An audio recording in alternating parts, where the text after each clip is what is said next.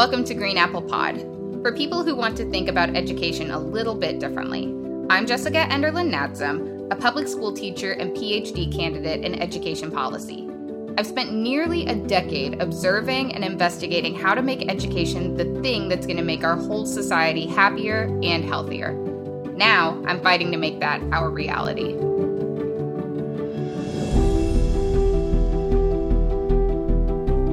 Welcome to Green Apple Pod, the Teacher Attrition Vortex, Part 2, an Ed Research Primer. If you're still here after listening to our introduction, thank you. And we're excited to have you and share more information with you. As a quick recap, we spent most of our introduction discussing teacher attrition in relation to COVID-19, including early retirements, economics, and the overall morale. We even heard from a few former teachers who ultimately left the classroom as a result of the pandemic. One thing is really critical for everyone here to understand. Those teachers didn't leave just because of COVID. Ultimately, there were a lot of little things that slowly added up, contributing to their decision to leave teaching. Money, time, mental health, and school climate all contributed to their decisions. Today, we're discussing the teacher attrition crisis with a broader overview and getting into the education research background behind teacher attrition. What do the numbers say, and how can we interpret them? I mentioned a pretty big statistic in education in the first episode, and you've probably heard it before. That whole 50% of teachers leave in 5 years thing. For the record, that statistic is a couple decades old. But lucky for us, that same study has been updated by the original author, Dr. Richard Ingersoll, most recently in the 2018 report, 7 Trends, The Transformation of the Teaching Force. And we are so excited to say that the numbers are, drumroll please, kind of better. Apparently, now we're saying 44% of teachers leave the classroom within 5 years. So, it's not worse, but it's also not, a whole lot better. Today, we're going to break down that statistic, because in research and practice, it's important to look further and beyond the average. On average, 44% of teachers leave within 5 years. Okay, but what is average? Is that mostly urban schools, since most students in our country actually attend urban schools? Is that mostly rural schools?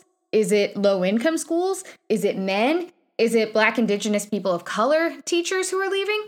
Is it private schools? We have to break that number down, because if we just say, 44%, any solution that we create is not going to have a sustainable plan behind it because we won't be fully informed.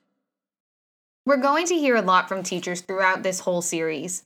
But to be clear today, we're primarily hearing from researchers and school leaders who have seen this problem firsthand. I called each of them to get a lay of the land, starting with Dr. Caitlin Anderson, an assistant professor of education at Lehigh University. Dr. Anderson once worked in the corporate world before she shifted into education, first as a high school math teacher and later as a full-fledged academic. I asked her what she thought about the statistic where almost 50% of teachers leave the classroom, and this is what she had to say. When we talk about teacher attrition or teacher turnover or teacher shortages, it's very important to not just think about this as something that's only important or meaningful on average. And what we really might care about is what types of teachers are turning over, what types of teachers are attriting, and from what context. Because we know that, in particular, when we talk about teacher shortages, it's not as if there's a shortage of teachers overall. In particular, it's a shortage of teachers for STEM teachers and secondary teachers, special education teachers.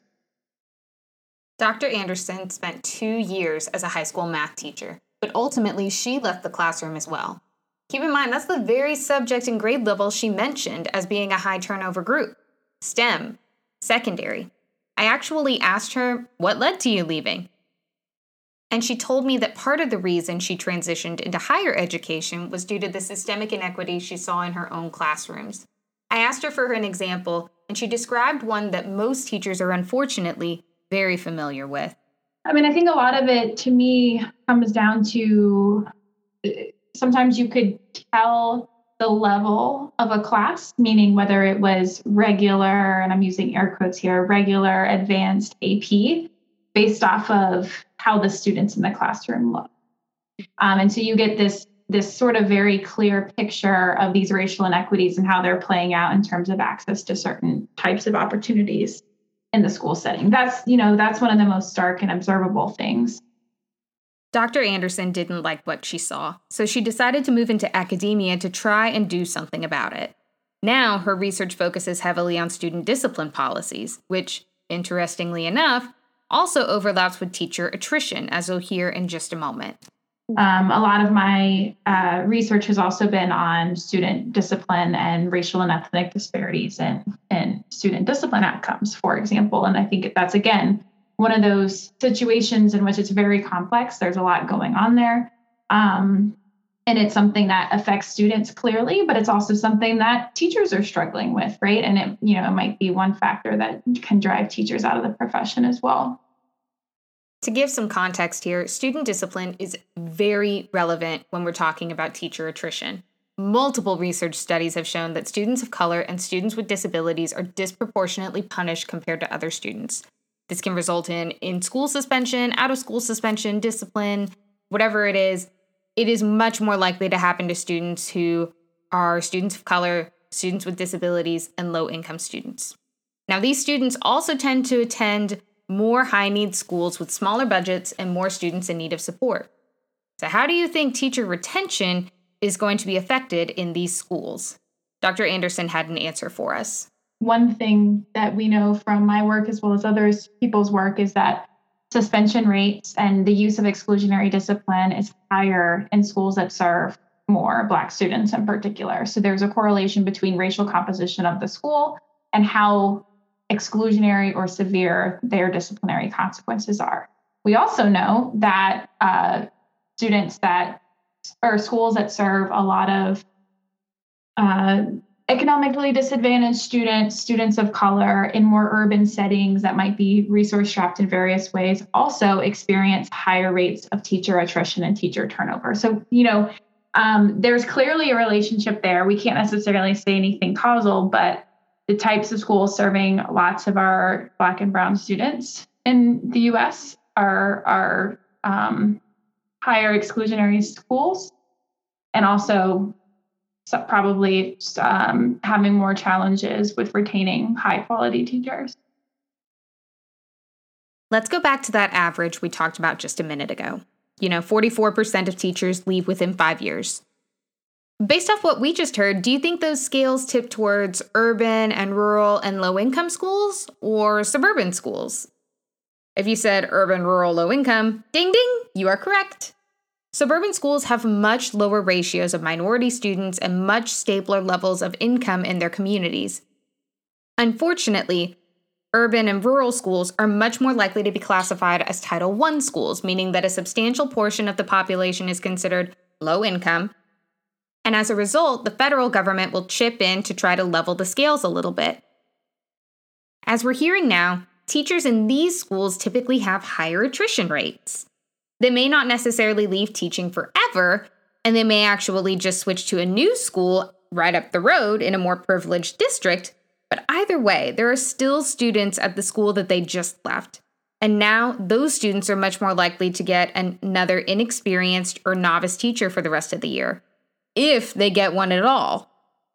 Now, speaking of funding, like Title I funding, if the federal government is already chipping in, can't we just use that money to increase salaries and get more teachers into those tougher to staff schools? Maybe we can take that money and pay them more, and then all those teachers will just want to stay at these higher to work in schools as opposed to moving to the suburban privileged district up the road. It doesn't really work like that. And even if it did, Dr. Anderson cautions against simply increasing teacher pay scales to keep teachers in classrooms. According to her, part of the problem right now isn't necessarily the low pay. It is a problem, to be clear. It just isn't the source of the problem. It's how we pay. Because I think some people think, if we just start paying all teachers more, that's going to somehow fix the problem, when really we have to be aware of sort of the nuances in terms of where the shortages are and why. Part of this comes down to, a tradition of paying teachers on a common scale that doesn't necessarily account for the differences in nuance in supply and demand in a particular area. So in some cases, collectively bargained agreements with teachers unions would prevent a school district from paying a high school math teacher more, even if they really, really, really need to attract people to come teach high school math in that area. So some states have, have enacted policies to help address some of those issues and trying to target shortage areas, both geographic need, but also in terms of content level need or specific grade level need. So being strategic, if we were to say use pay as a solution, being strategic about how that pay. Is there any research on ways to strategically improve teacher pay? Yeah, I think unfortunately some of the research on this, and don't quote me right now, but I think it's a study by Plotfilter, Ladd, and Victor, I think have a study on this.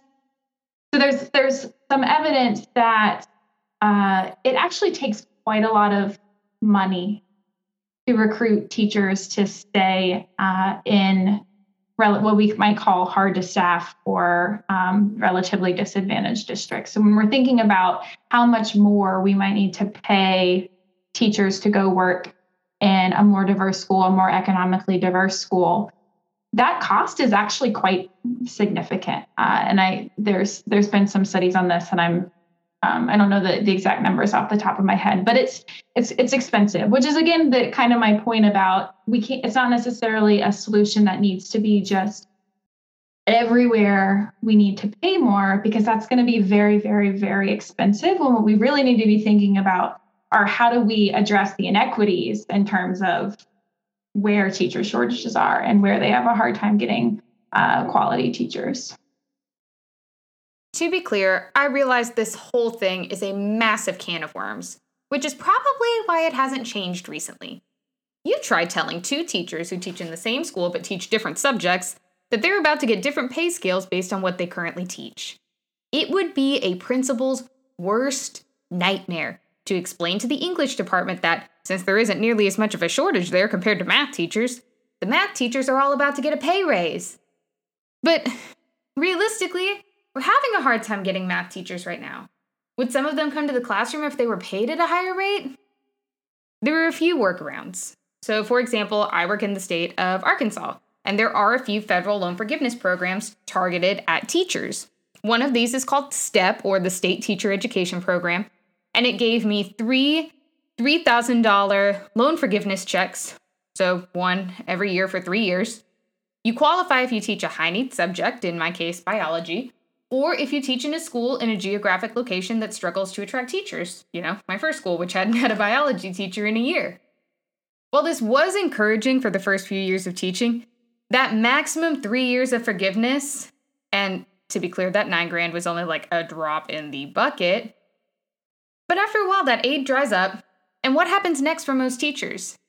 Do they stay just because they're so grateful for $9,000 and because they've fallen in love with teaching over 3 years, or do they wait 3 years and then they go? Now, back to that compensation to keep teachers in schools. Let's say we don't want to pay different teachers different rates of pay based on what subject they teach. Okay, well, what if we pay teachers based on the quality of their work? How well are they doing? Would higher pay for better work retain really good teachers? Those high-quality teachers, the teachers you would want as a kid, the teachers you want your kids to have as a parent? And then how do we help those teachers who need support? If you're a teacher who's listening to this and already shaking your head and going, no, no, no, no, no, no, no, I completely expected that. Teacher evaluation practices typically don't go over well at all. There has been a big push in the past 10 to 15 years to tie pay to performance, and overwhelmingly, it has been completely rejected. And there's a pretty obvious reason why. Teachers are worried that they will be unfairly judged for things that are beyond their control. So, for example, what if my pay as a teacher was tied to test scores and only half of my students got the acceptable score, whatever it was? Only half of my students got a B or above on the test. Does that mean I get a pay cut because the other half didn't get at least a B?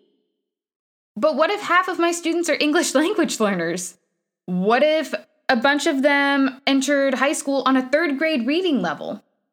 For a lot of teachers, especially teachers who teach students who have been disadvantaged for so long, it is terrifying to have your work not only evaluated, but to be punished if you don't do your work well enough based on things that you can't control. So I asked Dr. Anderson about teacher evaluation programs and how they currently operate, and this is the summary that she gave me. Teacher evaluations in general traditionally have been very satisfactory in the sense that almost, 99% of teachers are rated as effective. Which is not, that's changed somewhat with more of these, high stakes evaluation systems like in Michigan, but it's still often the case that it's very few, it's relatively uncommon to see low teacher evaluations. All right. So if all teachers are doing so well on teacher evaluations, then why are they so worried about it? Well, there's a few things to unpack here, and here's the quick version. Every teacher knows another teacher who has a horror story about a principal unfairly evaluating them, and no one wants to end up in that situation.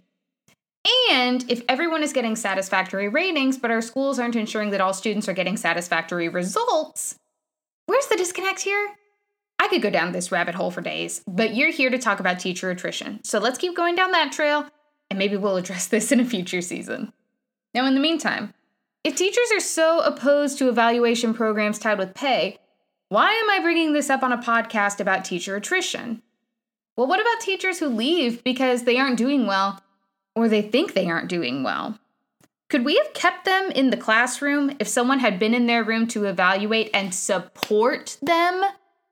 What if evaluation systems aren't necessarily tied to cutting teacher pay or punishment, but instead all about supporting struggling teachers and empowering them to do their best work?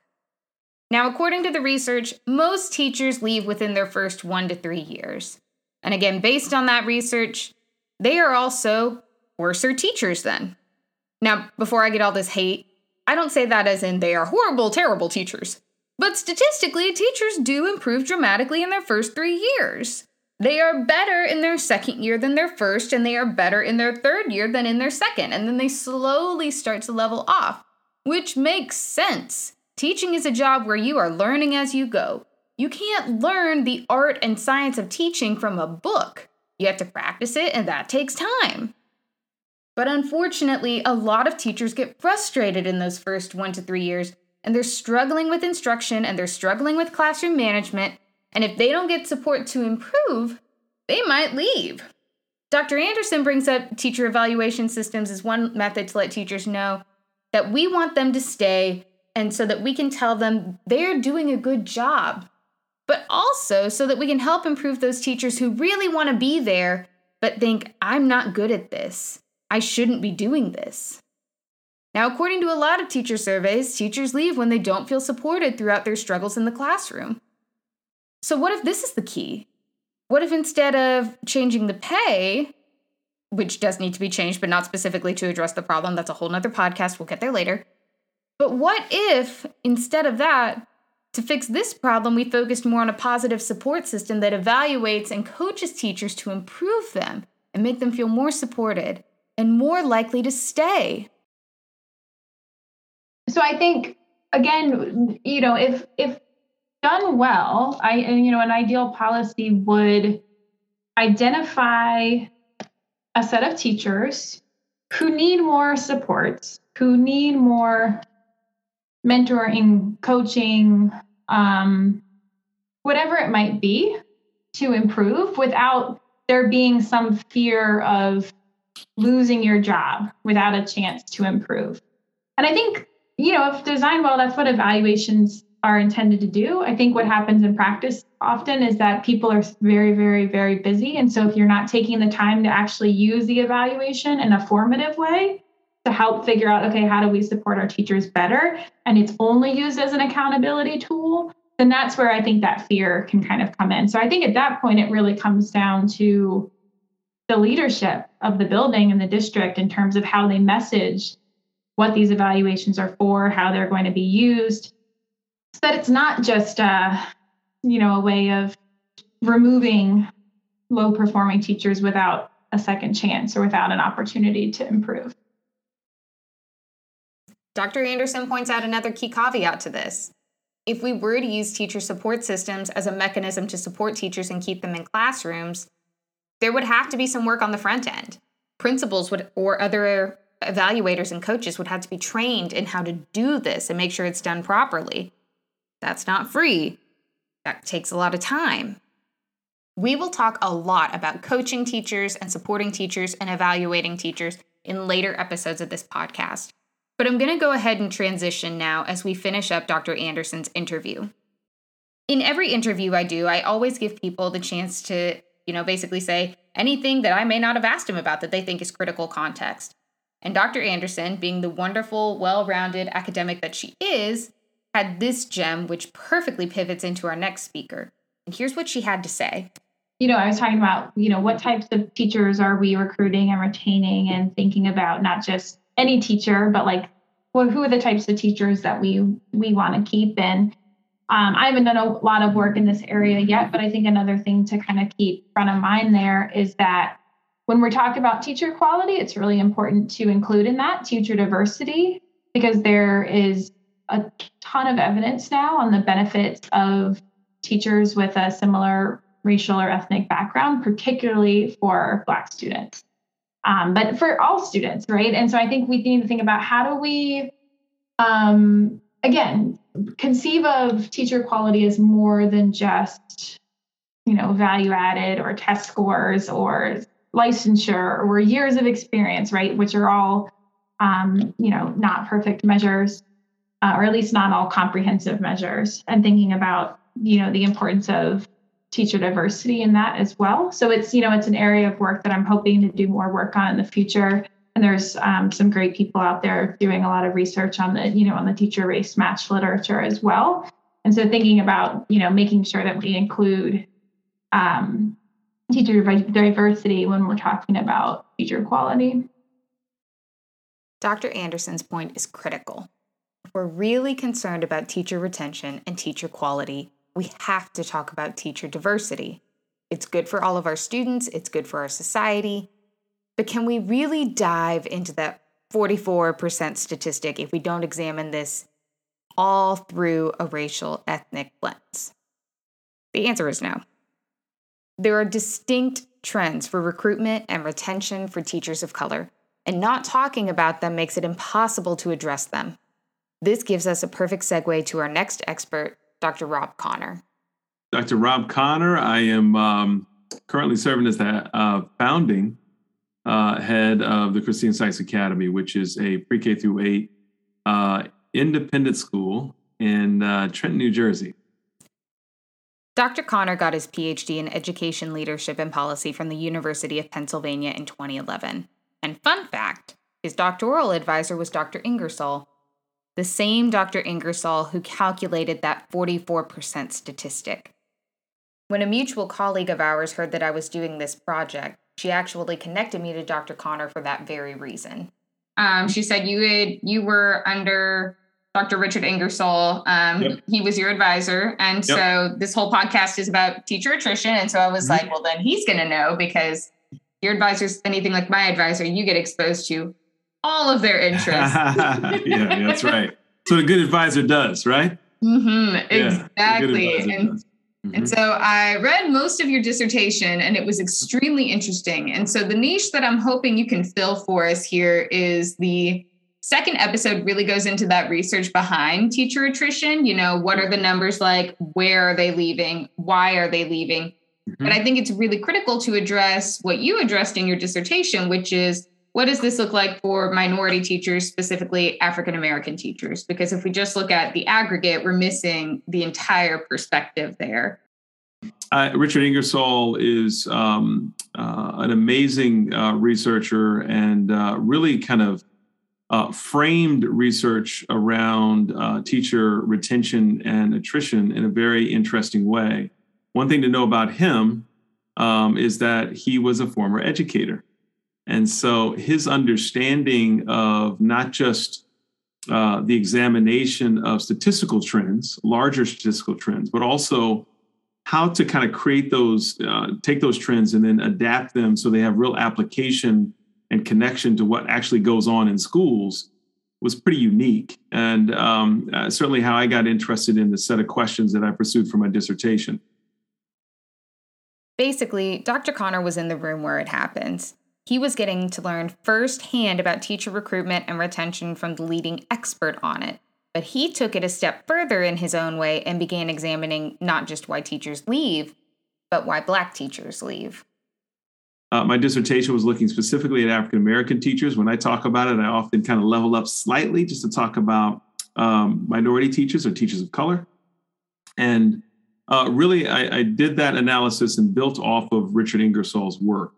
And so he had created a wonderful model of looking at and examining teacher attrition, retention, turnover, and then looking at its implication as it relates to the specific variables organizationally that can increase likely turnover or retention in schools. And so building off of his model, I completed a statistical analysis. I won't go too much into that. I don't want to people's eyes to glaze over. But basically what I found is that when you look at teachers of color in particular, more specifically in my analysis, African-American teachers, what you find is that while there's a tremendous focus, and there had been at that point, and I think there still is, in the recruitment and in expanding the pipeline of teachers of color, expanding the pipeline of African-American teachers going into schools. What my analysis showed, and ultimately his subsequent analysis showed, is that the recruitment programs have actually been very successful. And so they've increased the numbers of people of color going into the teaching profession. And while those numbers don't necessarily reflect the numbers of students, the population of students of color in schools, they have shown to increase, a significant increase in the number of people of color going into the teaching profession. Now, what happens when they get there, though, obviously, is that what you find is that teachers of color, generally speaking, end up in the most complicated educational circumstances.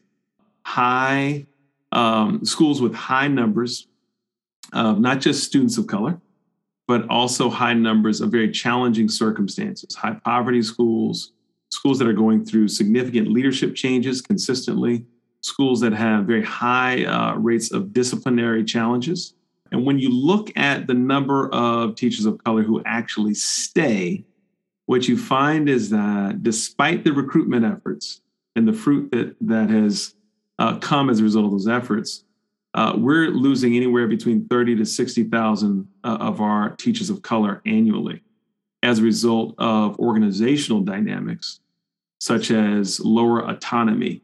And you look at a specific variable like that, and what you find is that minority teachers, when they go into the profession, they have, I think, high interest in making a change, in connecting with kids. And when you strip away their autonomy, they're more likely to leave. Mm-hmm. You also find that teachers who have real challenges with leadership often also leave very consistently.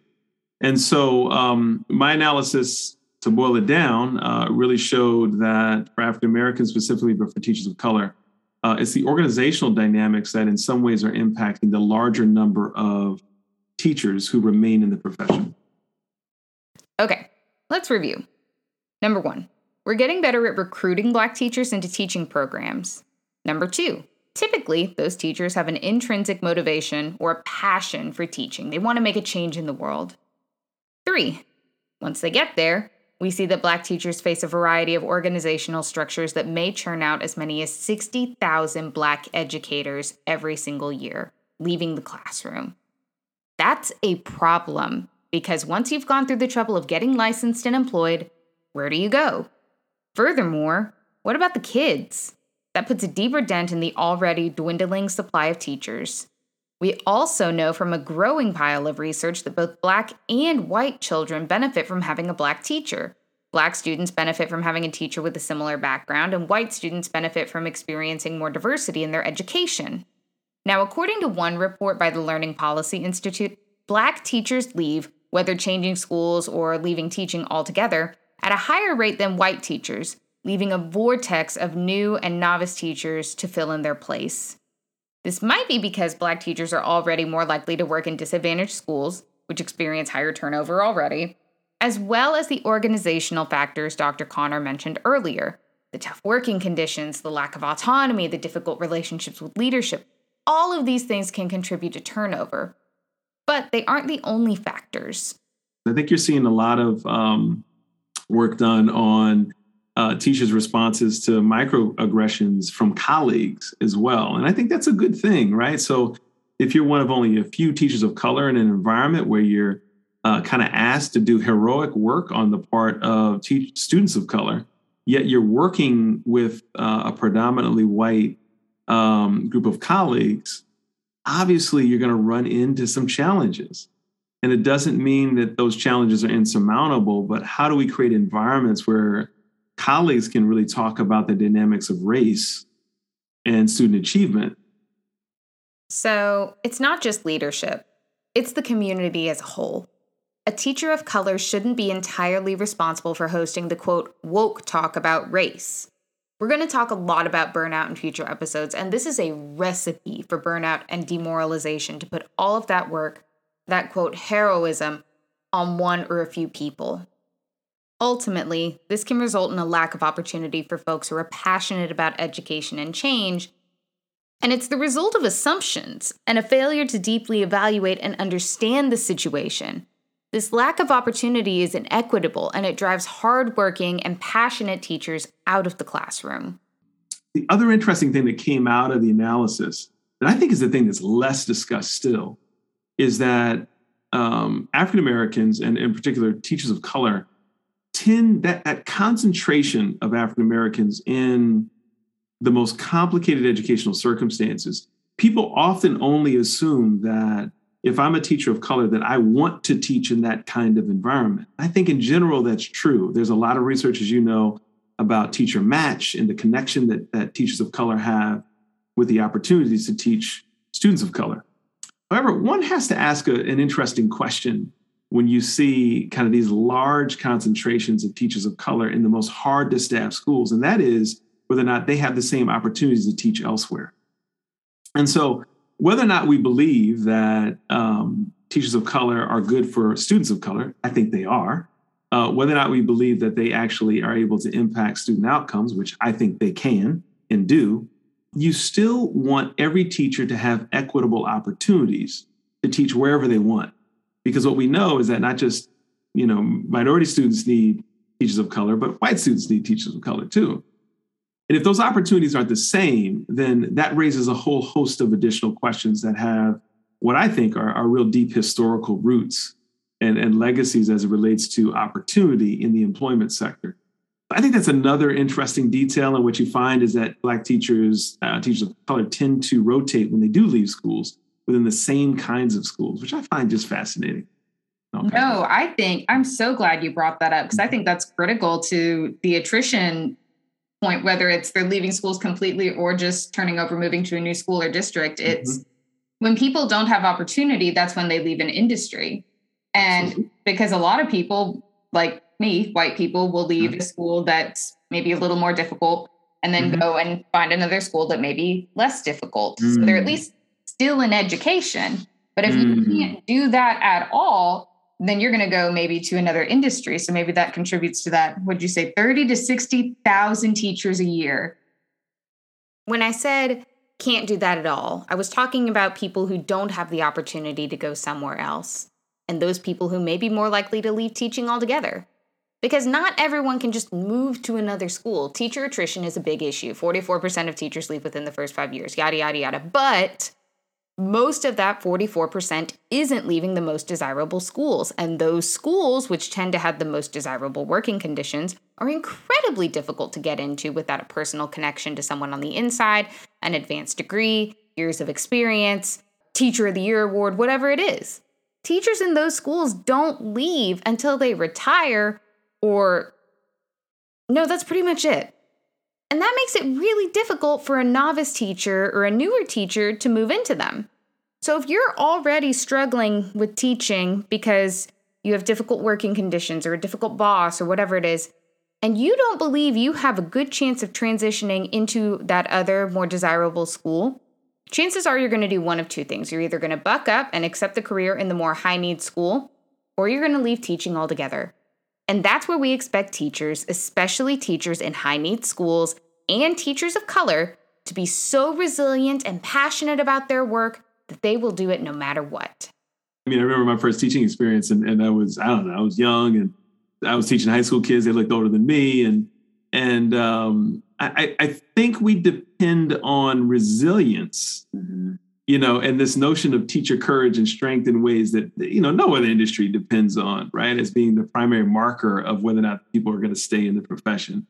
That's a problem, right? We want skill, we want passion, we want interest to be the primary drivers of retention. Exactly. In the decade since Dr. Connor published his dissertation, he's gotten excited about some other new research on teacher attrition. Not just who is leaving and how many people are leaving, but why are they leaving? And so I know it's been about a decade now since your dissertation. Are there any major changes you've seen that have helped with that, or any that you think may be harmful to that people should know as they're trying to fix the problem going forward? Yeah, I think what you see now are really interesting studies that really get into the dynamics of what I would say classroom teacher experiences, in particular teachers of color experience in schools. So you're now seeing things and studies that I think are awesome, where people are starting to examine the relationship between someone who comes into the profession wanting to help, say, students who share a similar background and experience, and what leadership needs to offer and do in support of that kind of individual. And so anytime we see kind of teachers leaving because of leadership issues, usually it's because that person goes into the profession and isn't able to really execute on their vision for service. And so we're starting to see a lot of research, qualitative research, where we're capturing the voices of teachers of color and their experiences. It's beneficial that we're starting to look at teaching and teacher diversity in this way. We're realizing that if we want to keep teachers, especially teachers of color, and especially good teachers, we have to support them. Now, just so you know, this is where the dialogue of the interview just got good, so just sit tight for the next 4 to 5 minutes. This is completely unedited, stream of conscious, how the interview went.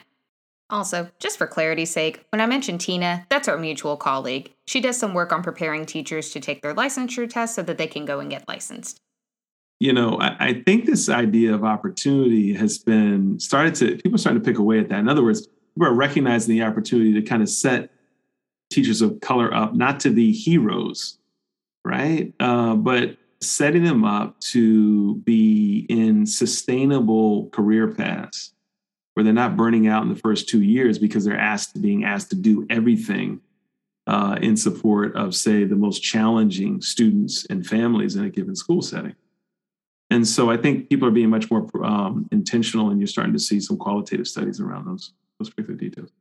Yeah, no, and those are excellent points to bring up about the kind of literature that's coming out, because I mean, like I said, your dissertation is 10 years old. None of this information is new. We've known it, but now we're starting to break down less about the what it is and why it is that way. That's right. And so hopefully once we nail that down, we can start fixing it. and getting away, no, absolutely. And the large statistical trends are important. They simply capture the framework, but then you got to get into the hood. You got to dig really deeply. And you got to capture the voices of people who are working in these spaces. The one thing I'd say, too, is there's a lot more organizations that are focused on not just the recruitment aspects of teachers of color, but helping them build networks of support and communities of practice. And I think that's a big deal, too. Yeah, that's one of the things that I've watched Tina do quite a bit. And I'm just like, this is fascinating stuff, like how you were building this from the ground up. And it's great. I mean, I think it helps the pipeline, but it's also then, like you said, making sure once they get there, let's keep you here.